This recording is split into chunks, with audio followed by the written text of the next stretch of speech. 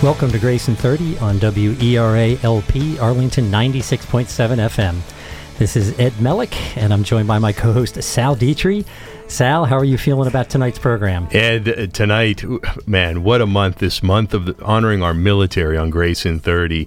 It's Military Month, and tonight we're joined by Purple Heart Homes, founded by disabled veterans John Galena and Dale Beatty, just two amazing men. After being injured together in Iraq in 2004, they returned home to their communities where they received both appreciation for their service and help from that community adjusting to life with their injuries. They began to ask themselves the important question, why aren't all veterans treated this way? Why don't they all get the same level of support that they received?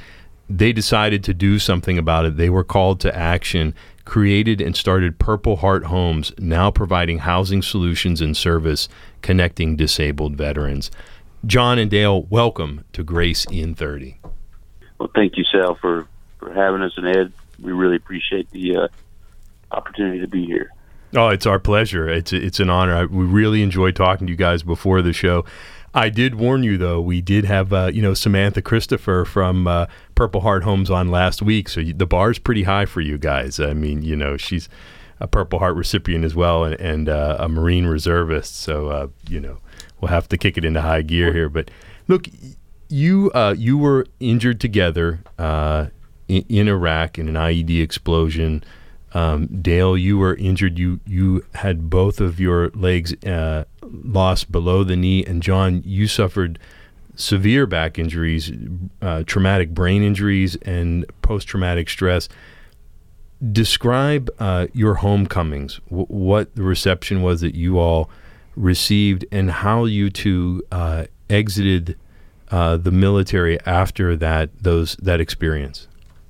Well, I can say, for one, that John and I served together for, 8 or 10 years before this happened. So, we knew each other very well, but we both had similar experiences as soldiers, both stateside and deployment. However, I think our returns were very different. Me being severely wounded, went through Walter Reed Army Medical Center, stayed there for a year, and had to go through intensive rehab to get back to society, I guess you can say, until they released me and I was retired and everything. John's was very different. He got off the airplane, he's handed orders, and thanks, see you, goodbye. So it was he was already stop lost. He had been extended into Iraq, and really, he was told he could go to the VA, and of course I ended up in the VA system, but we both had two very different paths in getting there. But I can say I've always been treated very well by most everyone I've met, and had just great experience being fortunate to be in our military medicine system. That my battle buddy saved my life, and the docs and therapists really enabled me to have a normal life. And John, what was it like for you coming? Go ahead and chime in. I wanted to ask you, what was it like for you coming home? You actually deployed again, like Dale said, and then, you had injuries, and yet you deployed again, and then you exited the military and came home. Tell us a little bit about that. I think, again, and just to be clear for my fellow brothers and sisters that have had multiple deployments in this war, I didn't deploy again. I just returned to work. I was what we called RTD, return to duty.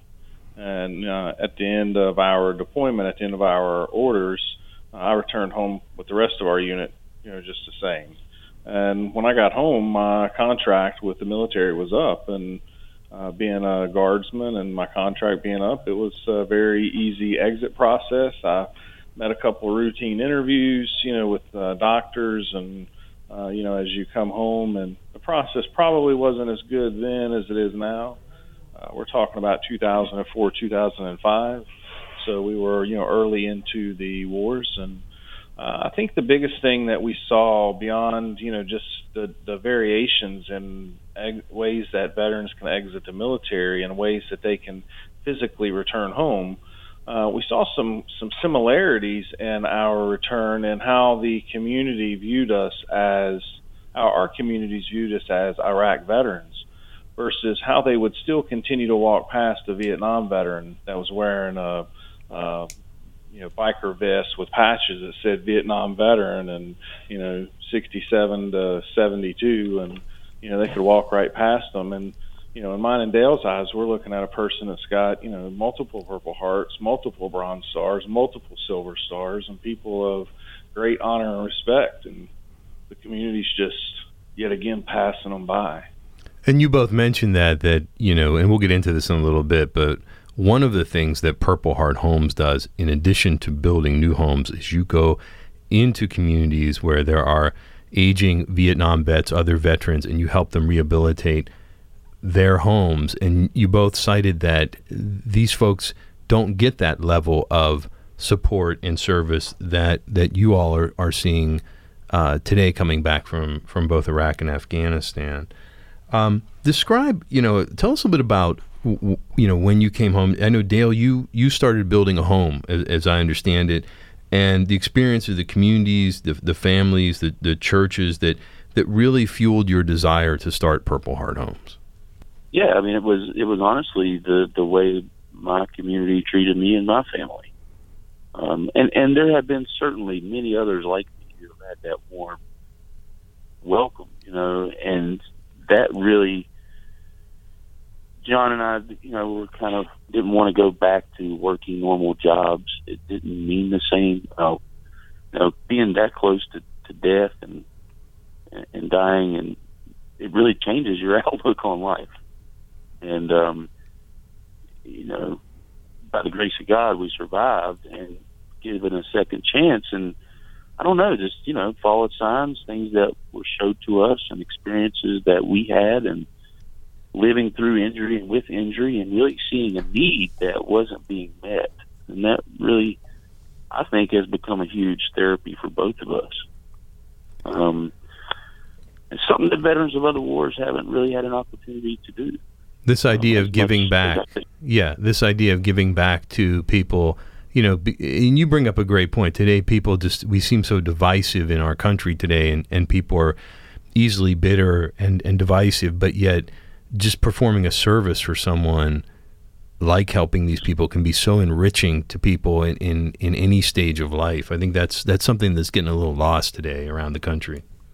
Yeah, I want to say, I think it's, as Dale was pointing out, it's a deeper issue for us, in the sense of, we, experienced this, instance of, being so close to death, and yet you question, why are you here? And for me, it was my second, IED experience. And in the first one, there's 7 people in the vehicle, and 6 walk away with, injuries, and I have none. And so you question, what is the purpose? And, you start to seek and ask yourself, how you can contribute and how you can make a difference to make a greater impact. And I think, for the military, both of us, service was instilled, especially being North Carolina National Guardsmen, and having seen people in great need, tragedy, if you will, on the home front, and having seen a poverty of a third world nation. And not that it was just to go fight in that nation, but we were truly helping them hold their first free elections to become a sovereign nation themselves, or attempt to. And in the process, you really want to continue to give back. I think there was a lot of inspiration from our community, the way they responded to us. It was as if we needed to rise up to meet their expectations, so to speak, or to live up to what they saw in us. And with that in mind, when you contrast that with a Vietnam veteran that had people hating them when they come home, it's hard for them to, reassimilate into society. And,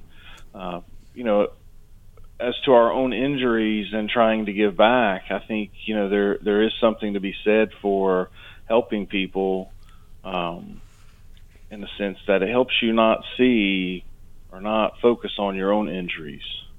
Helping other people and trying to do something good for them really was a healing process for both of us. Yeah, it's interesting you say that. We had a guest on here before who noted that one of the most successful approaches to helping vets when they come home is to get them serving others. And by comforting and serving other people, that brings comfort and peace to them. So it's interesting you mentioned that. Why don't you take a few minutes and fill us in on the basics of Purple Heart Homes? How many homes have you built and renovated? How many people have you helped? What states are you working in? Give us sort of a snapshot. Yeah, so we're working, I think, about, John, correct me if I'm wrong, but somewhere between 22 to 25 states we've worked in. We did, it's an interesting point about what we were talking about just a second ago is, the first veteran we helped in 2010, we were done with this project, we were almost out of money, right? And so it was just one Vietnam veteran we helped, but we told him welcome home and thank you for your service, and the guy broke down crying, and he said nobody's ever told me that before. So it was really the realization of wanting to know more about our veteran population in the country, and looking and researching and seeing that 80% of our veteran population are older than post 9/11 deaths. They're way out of that spectrum. So it was interesting to take up this challenge and be able to help veterans that are different in that they're not getting help from many organizations these days. And sometimes Purple Heart Homes is the only one that can help, and that really drives a lot of our desire to succeed. And really, we could tell these stories about folks and about, for me, it is the projects that change people's lives, where a Vietnam veteran volunteering on a younger veteran's home was able to release a burden he carried for 35 years, or vice versa, the Vietnam veteran being surrounded by younger vets volunteering, and they're able to bond and share that. So we've completed somewhere around 232 projects, I believe, maybe a little more by now, and one project in 2010. And in the past 6.5 years, we've really ramped up and have some pretty serious goals to try to complete 100 projects a year, which we've almost done last year, and we're growing through chapters as well. So we have chapters in 10 different locations, 7 different states, and as far west as Colorado. So we're really hoping people share in our philosophy and start a chapter in their community. And those that have done it have found the same rewards we have, and the same ability to help people that otherwise wouldn't be able to be served by charitable groups. So it's been a long road, but I think one thing we've got that really helps is that there's two of us. It's great to be able to have gone through all this with John, and we lean on each other a lot. We complement each other a lot, and there's something to be said for having a battle buddy. Throughout this process, you talked about you did the first project. You guys were almost out of money. You're in 8 states. You've done, over 200 of these things, small projects. You've done a number of big projects. What was the big sort of catalyst? Was there one big thing where somebody jumped in with you guys, or was it mostly grassroots, sort of just building it slowly? And you did one project and people sort of came around you and sort of helped provide the funding, the resources. I noticed on your Twitter feed that a lot of Home Depots follow you. There's investment firms that follow you. It's you've just got a whole really diverse flock of people who are buying into what you guys are doing. You're right. There's a very diverse range of projects, and we really started off wanting to help those veterans, those older veterans, and be able to help build some awareness to their needs. We knew they were a greater percentage, and we knew they had disabilities and ailments, and as young men, we felt a responsibility to help our elders, to help those that had really gone before us. And in the process, we sought out to do ramps and make bathrooms accessible and kitchens accessible, energy efficiency upgrades to help save a few dollars out of their fixed income budget. And through that, we really started identifying just this great number of both Vietnam veterans that had never owned a home, as well as Iraq, Afghanistan veterans that were looking to find a home. You really can't say that it's feasible to give every veteran that comes home from war a free house. And so we developed a program where the veteran pays 50% of the value of a finished home. And we developed partnerships with some great organizations like Bank of America, Home Depot Foundation, and many others, as well as charities like Military Family Charitable Foundation and Patriot Charity Foundation. And we really think that those community partnerships are not just limited to individuals. There's always a place for an individual, but we want to see corporations and key influencers in each community get involved. And eventually we started to say, hey, look, we see the difference is not John and Dale coming out to the project, but rather it's the person in the community that you're going to run into at the gas station. It's the person in the community you're going to see in the grocery store, you're going to see at your local church, or who's going to stop by and come check on your family. Those are the people that make reintegration possible and help build that expectation and hope in that veteran that they can contribute and give back and truly, once again, be a one percenter, as they were a part of a great organization in the U.S. military, and they say that only 1% of our population are part of the military. You're at your peak performance, and suddenly you come home and you're labeled with a disability, and you feel that people view you as less than. I love that about being part of the real 1%. I love that.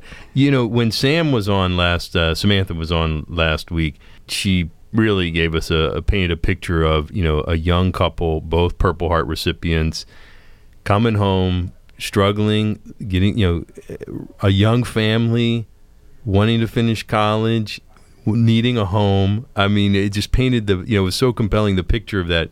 And you all stepped in and helped. She didn't even know who you were, and she called you, and you guys said, we want to help you. This is happening time and time again for you all. And there's a young couple, Brandon Zettel and his wife, I believe, took possession maybe last year of a home you all built in Denver. And he says, Lincoln County's now our home because people there have rallied around them. And that young couple with children is now able to have a community as well as a home. And you've built an organization there that supports that, including the local fire department, the local team depot, other charitable organizations. Are there other stories of people like Brandon that you want to mention? Well, I mean, really the one I like the most is a young Marine as well who was injured so badly that he had permanent brain damage like that caused seizures and stuff like that. So it's like something he's never going to be able to get rid of. It's a neurological, physiological damage to his brain and his back. And family of 5, and they were pretty small, one single wide trailer, and we got a foreclosure and rehabbed it like our program was set up to do, and they moved about an hour and a half away from where they were living, and really built a good base of operations for them and their kids to go to school, and they've been in the program for several years.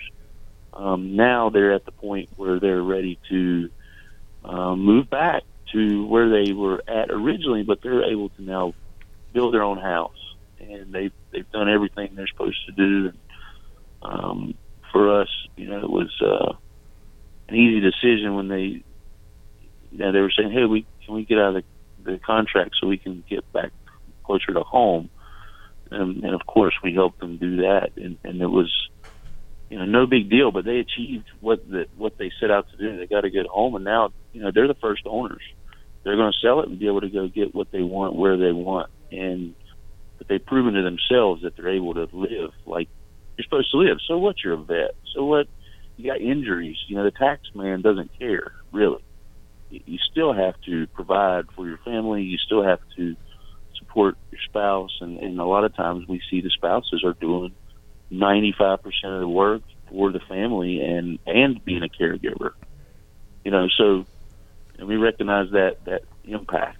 And another good story is younger veterans. A guy we were never even able to help. He just called us up. He said, "Hey guys, we told him, hey, he needed credit repair, and just gave him a reference point to get some assistance." He called us up and said, "Hey, we were able to buy a new house." And something we just were able to tell him to help him. 5 years later, he's able to now purchase, and all the roof needed to be replaced, and they had enough money to do that too. And he called to tell us that it was because of us that we did it. So it's just great to be able to have this machine that we've built to hopefully be sustainable long term, not only here at our corporate headquarters in North Carolina, but all over the country. And, something that's going to last longer than us. And these veterans see the value, and a lot of them are involved with us. It's just a couple stories like that really give me a great feeling and confidence to know that we're on the right path. And the best one I've heard recently is this guy got a ramp built, and he's an older Korean War vet, couldn't get out of his house, except when his son-in-law came over on Sunday to take him out into the yard where he could sit and paint and draw and stuff. So he built the ramp, and he's going up and down this ramp 50 times. And the wife comes out and says, "Honey, we don't have enough ibuprofen in the house, but you keep going up and down that ramp." But the desire and the freedom was there, but physically he wasn't able, and we made that change for him. So it's a wonderful thing we're able to have created and be fortunate to have so many great people supporting it. Yeah, God bless you both for what you're doing. I as you mentioned, 9 million Vietnam vets is a number I've seen, and I looked on your website and was touched by the story of David Cantrell, who's a Vietnam vet, 2 Purple Hearts, struggles with nerve damage. As many of us who grew up and have seen people who've suffered from Agent Orange and other things from different eras, but they struggle day to day. He's got health issues. Their home needed new footers. I can understand that. Somebody owns an old home, and over time you can't take care of it. And his big thing is, I just want my wife Sherry to be taken care of. He says, she's my rock. She means everything to me. She takes such good care of me, and I love her so much. I'm married 47 years, and you all stepped in and helped him. And I'm sure there are numerous stories like that as you've shared with us. It's just amazing what you're doing. It's so true, and this one's certainly a sad one. And as Dale said, oftentimes it takes time to fundraise. It takes time to rally the community. You don't always have the ability to go execute right away. And we've got great partners that have helped support us to grow. But still, yet those monies come in. Oftentimes they get allocated and they run out pretty quick. Yeah. So we maintain a pretty significant waiting list, and unfortunately Mr. Cantrell passed away here recently, and unfortunately wasn't able to live to see those repairs, and we are still working with the family and going to complete that project for them. But it's sad, and in many cases the veterans are still having that service mentality of taking care of others. I know all the ones that we've spoken with, both before, during their service and in their older age, all they really want is to be at home in a safe home. They just want to, be able to live out their days in a home. And, that might mean a hospice needs to come in. It might mean that there needs to be extra grab bars. It might mean that there needs to be a wider doorway. Might need a few extra outlets put into the home for, additional equipment. We've installed generators for veterans with special needs and special equipment that has to have continuous power sources, and there's so many needs. I look on your website and I see these Nashville millennials who you met, and they jumped in and did a fundraiser for you, and Corvettes for vets and things like that. What are 2 or 3 of your biggest needs? If you could hit a home run, another home run tomorrow, what would that look like? Would it be being more tapped into the Army itself, like getting some some support from AUSA or it sounds like you've got a huge queue of people who need your services. What are some movers, some levers in this for you guys? Obviously, money is a key one, but are there some things you're looking to do or need here over this year and going forward?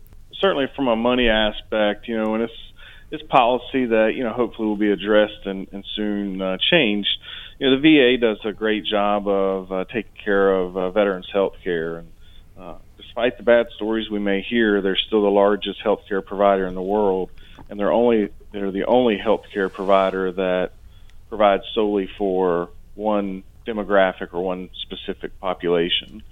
And with that being said, we really would like to see more direct access, less regulated access to the housing funding grants for veterans housing renovations, so that charities and organizations like Purple Heart Homes can utilize some of those resources, paired with the community's volunteers and additional resources to help execute those projects.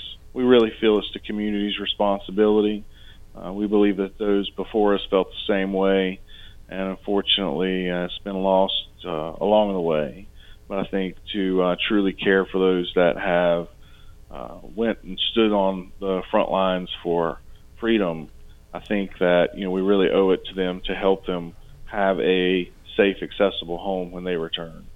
So, guys, we've got just a little over a minute. Would you guys like to issue a call to action to listeners? Yes, please just encourage everyone to visit our website, and that's purplehearthomesusa.org, and just get involved any way you can, and recognize that we've went from more than just being on a mission now to having a vision of changing the way America is thinking and treating about veterans as one whole population. And we are making a difference, and we need any partners that want to step up and make a difference with us for veterans that might be just like some in their family. Look, if someone's interested in forming an Arlington or a Washington or a Maryland chapter of Purple Heart Homes, this is a great opportunity. We have a tremendous amount of veterans living here in the Virginia area. Certainly for folks who are listening who might work on the Hill, let's get to work on freeing up these funds for our veterans. We've got to get to work on that to help people. I want to thank you both for joining us. Thank you for your service to our nation. You're an inspiration to us, and the hats off to Samantha as well. If listeners want to find out more about Purple Heart Homes, you can go to phhusa.org. We'll also be posting more information about this on our Facebook and Twitter pages. A replay of the show will be found on the Grayson30.com website and the WERA.FM websites 24 hours after airing tonight. The show will also re-air in the Washington, D.C. area this Sunday at 8:30 a.m. Next week, we continue Military Month by hosting The Producers of the Unknowns, a documentary on the Tomb of the Unknown Soldier. Ed, talk us out of this one, my friend. This is Ed and Sal signing off from Grayson 30 on WERA-LP, Arlington 96.7 FM. Everybody have a great night, and be sure to tune into Grace.